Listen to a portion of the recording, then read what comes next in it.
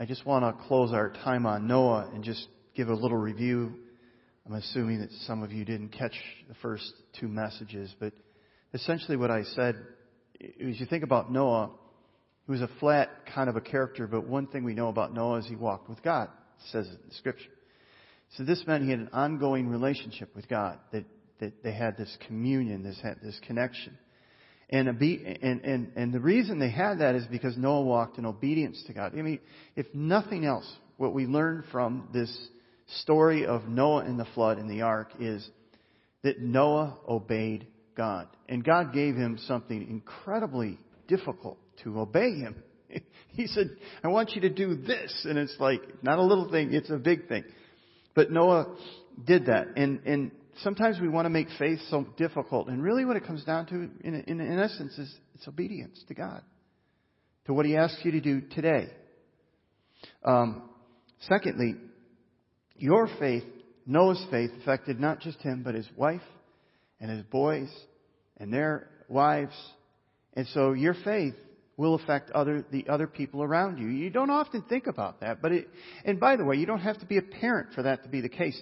If you are just living your faith before other people, it is affecting them. It is, and it's either affecting them for good or not. I mean, essentially. So think about that your faith, Noah's faith saved his family. Your faith is having an impact on the people around you. And then number 3, faith is loving God for who He is, not for what He can do for you. And I tried to point out last weekend that you go to a whole new level of love and commitment with God when you say, God, I don't really need you to do anything for me. I just want to be with you. That's a different level of faith, because many times our faith is I love you, God, because of, or when, or if. And what I think what the kind of relationship that Noah had with God is, God, I just love walking with you. I want to be with you. So the verse that we've pulled from Hebrews is Hebrews 11, and it says this: it was by faith that Noah built a large boat to save his family from the flood. He obeyed God, who warned him about things that had never happened before. By his faith, Noah condemned the rest of the world, and he received the righteousness that comes by faith. So God, what He does here is He makes a covenant with Noah.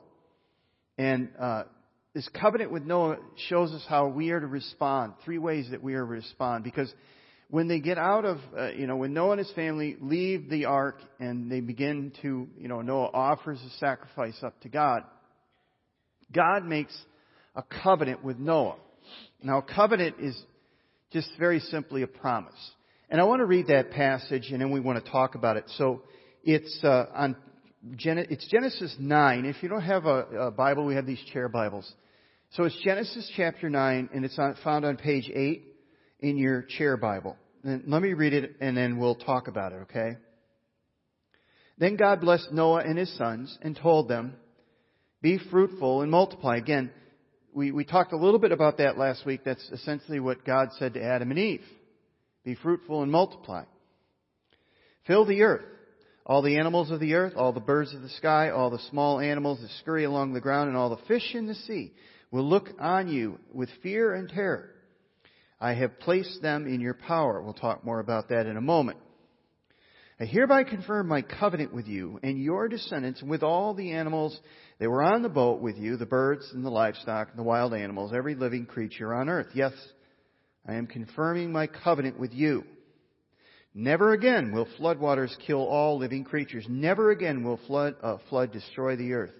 Then God said, I'm giving you a sign of my covenant with you, with all living creatures for all generations to come. I have placed my rainbow in the clouds. It is a sign of my covenant with you and with all the earth. When I send the clouds over the earth, the rainbow will appear in the clouds. I will remember my covenant with you and with all living creatures.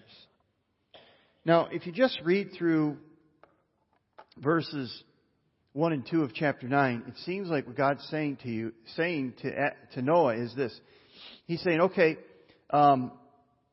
this is the earth is yours. This creation now is yours. You do whatever you want with it. Have at it. Seems like that's what he's saying. He says the animals will be afraid of you. They'll be terrified of you. But if you look a little closer, you look at the context. If you look at verses 8 and 9 and verse 12, God confirmed His covenant not only with Noah, but with the animals. God says, I'm not just confirming this covenant with you, Noah, and your family, but with the animals. Now, what does that mean? What does that mean?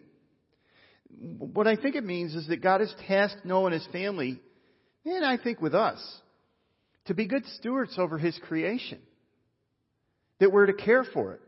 And it's similar to the Garden of Eden, where Adam and Eve were instructed to care for His garden paradise, the perfect environment. And He says, care for it. Take care of it. You will be my steward over this garden. And in the same way, I think that's what He's saying to Noah and his family. You are stewards over this part of creation, this creation. So He tasks Noah with this task. So today, we Christians, I believe, have a responsibility to care for and manage His creation. Christians are called to be earth keepers. Being ecologically minded, being sensitive along those lines. Sometimes we as Christians push back on that, and there is some craziness out there. I'll admit that. But here's very clearly we're told to be good stewards of His creation. I believe that a healthy and robust ecology begins with a Christian view of creation. What do I mean by that? I mean that this is God's world. This is His creation. The animals, the trees, everything belong to Him. And that we're in place to be stewards of His creation. Now, one of the pushbacks, and I asked a question in the sermon-based small group notes this weekend. One of the questions or one of the pushbacks that people say was, well, you know what? God is going to come and He's going to destroy the earth, so it really doesn't matter what we do. Well, I'm not going to give you an answer. You're going to talk about it as a small group, so have fun with that one. But that's one of the pushbacks you'll get. You'll get a pushback because people will say, well, God's going to destroy it all and recreate it, so what does it matter what we do? Well, how would you answer that? Think about it, because that's one of the questions. Anyway, I believe a healthy and robust ecology begins with a Christian view of creation. The fall of man put a curse on the earth. And I believe partially that's why we have these natural disasters. That's why we have earthquakes. That's why we have some of these things that are happening. The earth is groaning. The earth is waiting for the day that it will be. See, I said early on that our sin affects not just us, but the people around us. It affects creation. Adam and Eve's sin didn't just affect them, it affected the earth. The earth was under a curse, the curse of our sin. And the earth is waiting, creation is waiting for the day that God will release it from the curse. Let me show you the verse. Let me show you the passage. Turn over for a moment to Romans chapter 8. This is on page 862. 862. Maybe you've never heard this before.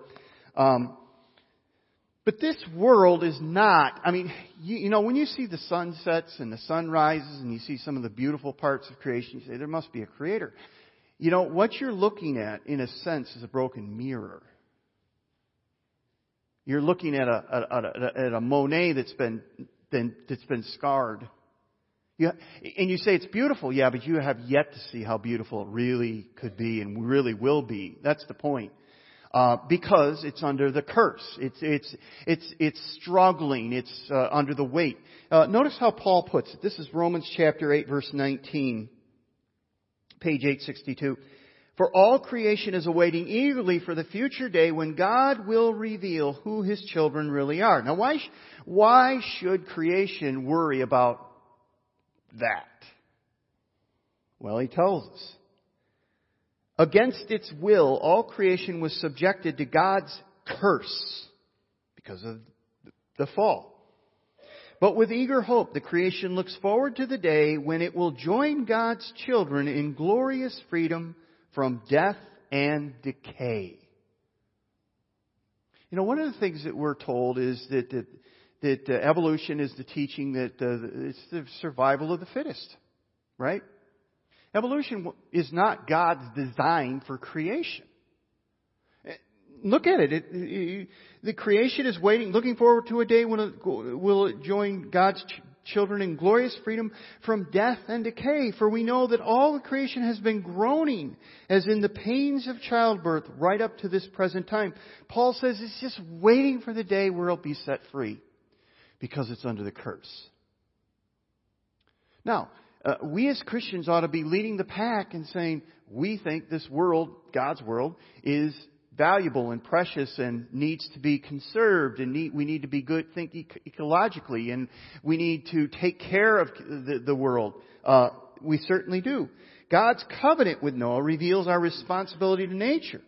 Like Noah, we're called to be good stewards of His creation. That's the first thing we see from, it's just, to me, it's interesting when you read the passage in Genesis where God says, and I'm making a covenant with you, Noah, and with the birds and all those. And basically, He's saying there's going to be a day where you'll be released. There's going to be a day where you'll be set free. That day hasn't come. So no matter how beautiful the creation is, you have yet to see it. You have yet to see how beautiful it will be when God restores it, when the curse is lifted. Secondly, so the Noahic covenant, and a covenant again is an agreement, or it's a promise that God, many times between two parties, usually between God and man. And so this one basically says that God says you have a responsibility to creation. Secondly, we acknowledge that we have a responsibility to each other.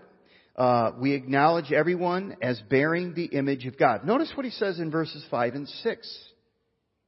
And I will require blood of anyone who takes another person's life. If a wild animal kills a person, it must die. And anyone who murders a fellow human must die. If anyone takes a human life, that person's life must also be taken by human hands. Notice the last phrase, for God made human beings in His own image. So what He's saying here is that all human life is sacred. Why? Because it's created in the image of God. Everybody in this room is in the image of God. You are image bearers of God. Image Deo is the phrase they use. And so because we all image God, it doesn't matter whether we're good or bad, smart or not, male or female, strong or weak, young or old, we all bear the image of God. Every one of us. Not just the people we want to bear the image or the person we like, everyone. And this is an incredible truth because the value of every human life, whether they are moral or immoral, no matter what religious belief, we are all stamped with the indelible image of God. Every one of us. Every one of us. There's not a person that you'll ever meet that doesn't bear the image of God. That's got to change how we respond to people and how we treat people. God is saying to Noah and to us, every human life is utterly precious to me. Now, there's Nietzsche said this.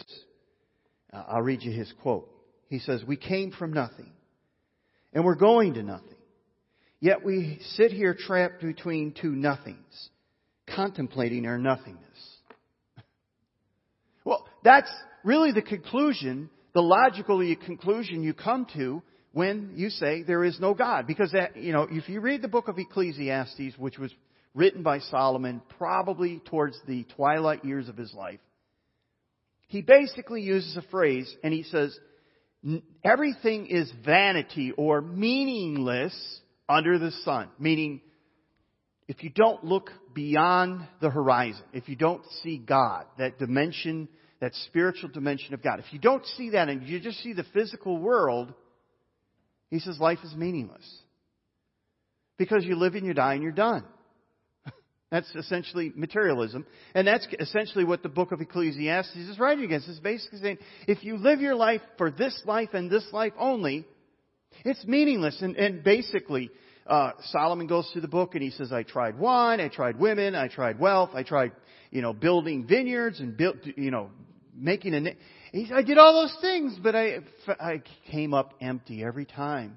And he was one of probably the most powerful king of Israel that there ever was. The kingdom was at the greatest capacity as far as having the most land and the most control and the most wealth. And he basically says life under the sun, life without God has no meaning. So Nietzsche is basically saying the same thing. We came from nothing and we're going to nothing, yet here we sit, trapped between two nothings, contemplating our nothingness. So he's reasoning, he's saying if our origin is insignificant, and if our destiny is insignificant, then everything in between must be insignificant. So it really doesn't matter how we live, what we do. That's where materialism leads. But what does God say? No, God says your life has meaning. Why? Because I give it meaning. God says you are valuable. Why? Because I say you're valuable. Because you're made in my image. You're image bearers of me. So that changes things. He says you're all created in my image and you're valuable to me. That one day I will set things right. I will renew the creation and I will renew you. And what Paul's saying in Romans is they're waiting for the day where we will be renewed. Why? Because the creation knows that once we are renewed, it will be renewed. And it's waiting for that day. So he says, in the meantime, care for my creation and love and serve one another. See the image of God in the people around you. In other words, he's saying human life is valuable. It has meaning. We have a firm basis for human justice, for treating everyone with dignity and respect. By the way, that verse 6, where it says, for God made human beings in His own image.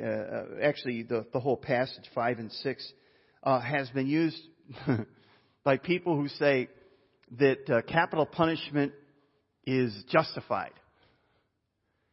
It's also been used by people who say capital punishment is not justified.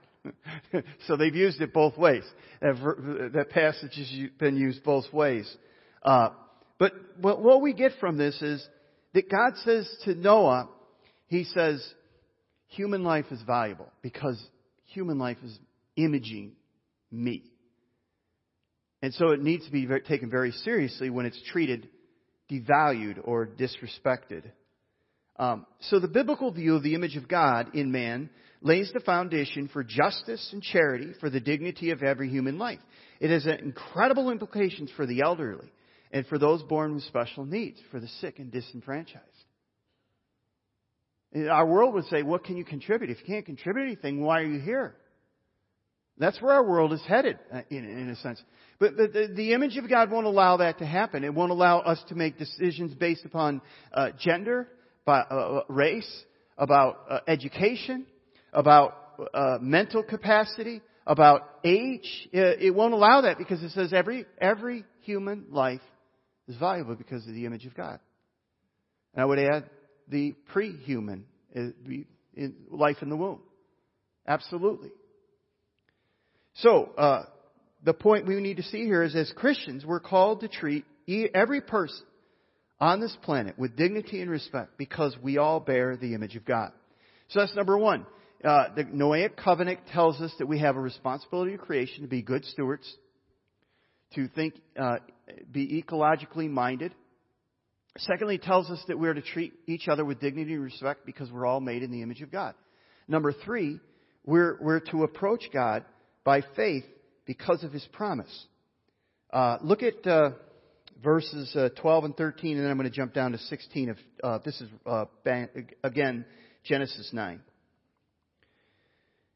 Then God said, I'm giving you a sign of my covenant, of my covenant with you, and all the living creatures for all generations to come. I have placed my rainbow in the clouds. It is the sign of my covenant with you and with all the earth. When I see the rainbow in the clouds, I will remember the eternal covenant between God and every living creature on earth. Then God said to Noah, yes, this rainbow is the sign of my covenant that I'm confirming with all the creatures on the earth. Again, this is the first recorded in the Scripture covenant between God and man. Again, a covenant is just an agreement. It's basically a contract or an agreement between God and man. Sometimes those are God says, I'll do my part and you do your part. Sometimes God just says, I'm just doing it and it's going to happen. And this is one of those times. In other words, God is saying, you don't have to do anything for this to happen. This is going to be all of my doing. Okay? And that's the case here.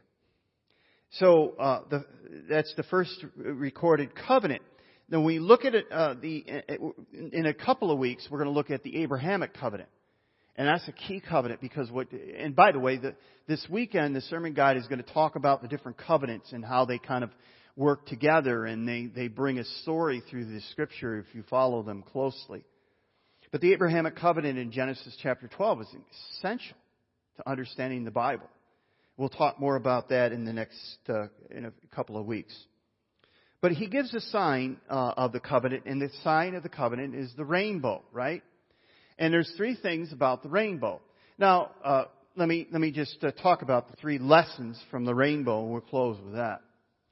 First one is this, that rainbows are seen in storms. You say, Matt, you spent all week and that's what you came up. Well, it's true. I mean, you're not going to be going out on a sunny day in the middle of Arizona and see a rainbow. Generally, you probably won't see a rainbow. You see it in a storm. Usually you see it at the edge of a storm, where a storm is coming or a storm is going. Rainbows appear when the sun and the storm come together. You don't see a rainbow until you're in the middle of the storm. This has two implications for us. Some of us have never come to a place where we realize that we are at war with God. That there's a storm going on between us and God. That we have sinned. That we are fallen. And what we tend to do is we tend to say, well, maybe I didn't fall that far. I'll try to be good. I'll try to be better. I'll try to do more. I'll try to measure up, whatever. And that's not going to fix it. This is a big problem. We are at war with God. We are enemies. And until we come to a place, until we see the storm clouds around us, until we come to the end of our rope, until we come to a place where we say, God, I realize there's nothing that I can do that will appease your wrath. There's nothing that I can do that will take care of my sin problem. Until we come to understand that we're in the midst of the storm, we'll never see the rainbow. You see,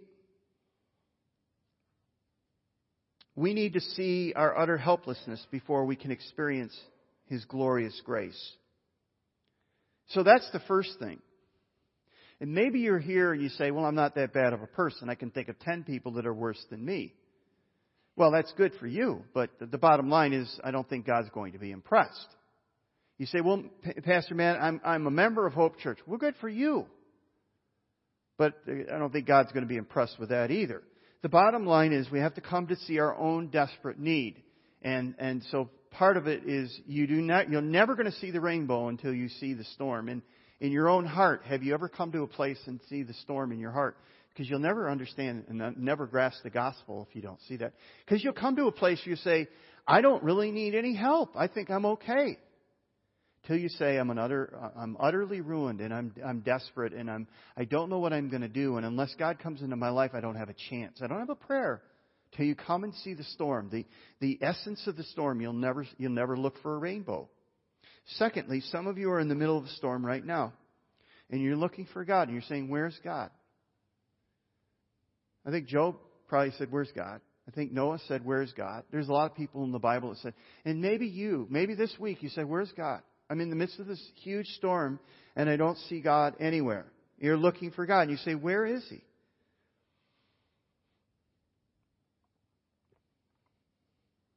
It is at those times that you'll begin to see the rainbow of His grace in your life. Okay? There is where the rainbow of His grace best can be seen, from inside the storm. There are people who are going through tremendously difficult times right now, and yet they have a peace. You say, how can you possibly have peace right now? And the answer is because they see the rainbow. They experience the presence of God in the midst of the storm.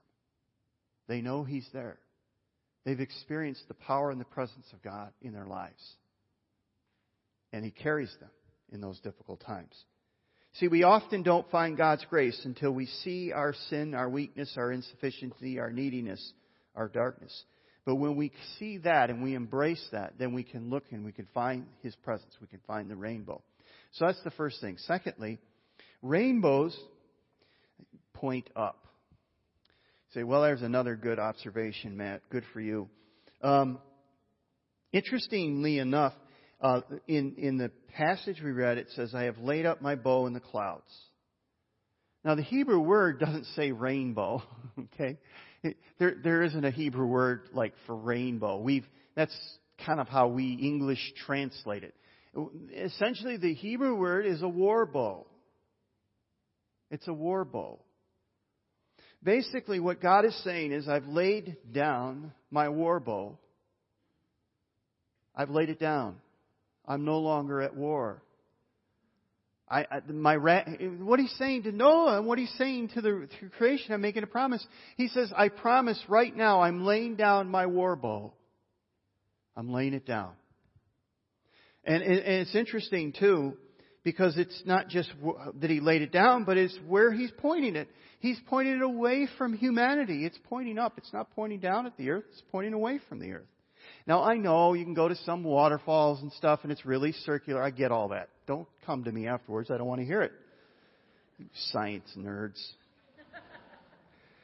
But what this really means is that God is not pouring out His wrath on humanity. He's going to somehow deal with the sin problem somehow. We're not sure how yet. Because here's the problem. What God says is, my wrath will be appeased somehow. I'm going to set down. Yeah, we said we're at war with God, right? Now He says, I'm going to set down my war bow. Who sets down their war bow in the middle of a battle? In the middle of a war. Well, God says, I'm going to do it. I'm going to set it down. But the problem is, we're still at war with God. We still sin. And so we come to the Noah and the flood story. It's like if there was a director sitting in a chair and Noah and his family come out and say, all right, creation, take two. Go, right? And that's essentially what's going on here. It's take two. But Noah and his family, we know, are going to sin. You just have to read a little bit longer, and you're going to see very quickly that's going to happen. Just like Adam and Eve. So if there's still sin and God still judges sin, which He does, how's He going to deal with it? The battle bow is pointing to heaven, which gives us a clue. It tells us a little bit about what's going on. So in Isaiah 53, we see the prophet, and this is years later, the prophet Isaiah tells us, how is God going to do it? Well, he tells us. Isaiah 53, you don't have to turn there, but it's on page 559 of your chair Bible. He, Jesus the Messiah, was pierced for our rebellion, crushed for our sins. He was beaten so we could be whole. He was whipped so we could be healed. All of us, like sheep, have strayed away. We have left God's paths to follow our own. Yet the Lord laid on Him the sins of us all. One of the interesting things about the rainbow is it's a bow. There's no arrows in the bow. You notice that? There's no arrows in the bow. It's a war bow, but there's no arrows there. Rainbows don't contain arrows. The wrath of God has already been poured out. And Isaiah tells us where it was poured out. It was poured out on Christ. The wrath of God was poured out on Jesus Christ on the cross. God is no longer pouring out His wrath on humanity because Jesus took the wrath that we deserve on the cross. Some people think, God is mad at me, God is punishing me. And I just say, no, God's not punishing you and God's not mad at you. God already punished Jesus in your place. See, the arrows of His wrath were taken by Jesus on the cross. The bow is empty because because God has already poured out His wrath on His Son, Jesus Christ. Jesus took the punishment that we deserved. He lived the life we should have lived. He died the death we should have died.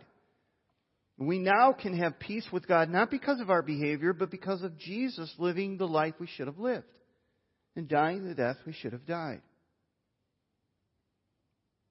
So the next time you see a rainbow, just remember just those pictures, that it's in the storms where you see the rainbows. The rainbows are always pointing upward. That means that That God has laid it down, but He hasn't pointed it at us. That the rainbow doesn't have arrows in it because the arrows were shot. And when Jesus said it is finished, and by the way, Jesus didn't say I'm finished. He said it is finished. The work that I came to do is finished. I took the war bows. I took the arrows. I took the wrath. I took the punishment for you. You don't deserve it, but I took it for you. I did it because I love you. Now, when we understand that, it changes our relationship with God, and we begin to meditate on what Christ has done for us, and it changes our heart. It changes our life. The point I want you to see is that our saving and life-giving relationship with God is completely based upon grace. You don't deserve it. You can't earn it. It is a gift from God. So what God is saying to Noah is really not just instructive for Noah and for creation, but for us. Because what God is saying is, there is a war going on, but because of my Son Jesus Christ and the cross, you can have peace. Paul calls it peace with God through faith in our Lord Jesus Christ. That peace comes not because of anything we've done or are trying to do, but because of what Jesus did for you on the cross. And like Noah, we get there by faith. We don't get there by works, we get there by faith. We trust Him. And so where are you? Where are you? Are you at a place where you've come to, at one point in your life, where you said, I'm dead. I'm in trouble. I don't know what I'm going to do. Have you understood what it means to sin against the holy God? And realize that you have no way of making reconciliation on your own. That's like trying to save yourself when you're drowning. You're drowning. Drowning people don't save themselves. They need a Savior. And so that's what God sent. He sent a Savior to save you because you were drowning. Have you come to that point? Because until you come to that point, you'll never look for a rainbow. You'll never look for grace. You'll never look for Jesus. You'll never say, without you, I have no hope. Until we become like the thief on the cross next to Jesus, where he says, Jesus, remember me, because I'm dead. I'm drowning. I don't have a chance. And what does Jesus say to him? Oh, if you could have only joined a church. Oh, if you've only given 10% of your income. Oh, if you could only serve in the children's program. Oh, if you could have only had good church attendance. Oh, if you could only had some sort of a record. But you've got nothing. In fact, your record isn't a good one. No, that's not what Jesus says. What does He say? Today you'll be with me in paradise. Why? Because he placed his faith in Jesus. Have you done that? I mean, I'd like to make it harder, but it isn't harder. But the one thing that'll keep you from heaven is pride. I can do it. I'll work harder. I'll try. I'll be good enough. No, you won't. No, you won't. Till you come before God and say, God, I am absolutely a lost sinner. And without your salvation, and without your Savior, your Son's Savior, I am dead. But the good news is when we come to Him, we will find that grace. We will find that rainbow. And we will understand what He did for us. And when we begin to understand what He did for us, then we begin to... See, here's a couple of things. Now I'll close with these thoughts. You don't have the capacity to be a good steward of this earth. You don't. Because you think it's yours to use and abuse. You don't see it as His. And that you're a steward, not just of this earth, but of everything that He's given you. Number two, you don't have the capacity to look past people's weaknesses and to see the image of God. You don't have that capacity within you. It is only when God changes your heart and He saves your soul that you begin to have a new love and a new perception and a new view of this world. You see the creation for what it is, His. And you begin to live in His world, not yours. You begin to see others as image bearers of God. And you don't say, I'm going to like you because you're nice to me. You're going to say, I'm going to love you irrespective of who you are. Because you're made in the image of God. And I'm going to treat you with dignity and respect. Because that's what you deserve. Because you're an image bearer of God. You don't have that capacity in you until Christ comes into your life. But when Christ comes into your life, you not only have the capacity, you have the desire. So if that's not working for you, then you got to go back to your heart and say, what went wrong? What went wrong? Stand with me. Let's pray. So, Father, help us because, again, this is not about Avis. We're going to try harder. We're going to do more. We're going to work at it. No, no, no. This is about giving up. This is about saying, Jesus, unless you come into my life and infuse me with a new love and a new perception of this world and the people around me, I'm just going to stay in the box that I'm in. And the only way that I can break out of this bad attitude box of mine is that you change my heart. That you give me a heavenly perception. That you help me view this world and humanity in a different way. Instead of seeing people as who they are, we begin to see who they could be. We treat them with dignity and respect. We become good stewards of this planet and of this world. And we always look to you for grace. Because we know that when you impart your grace into our hearts and into our lives, we're going to change and we're to become more like you. So, Father, you begin to work in our heart. Give us the desire and give us the ability to love you, to serve you, to treat this creation the way that we should, to treat each other the way we should. We ask this all in Jesus' name. Amen.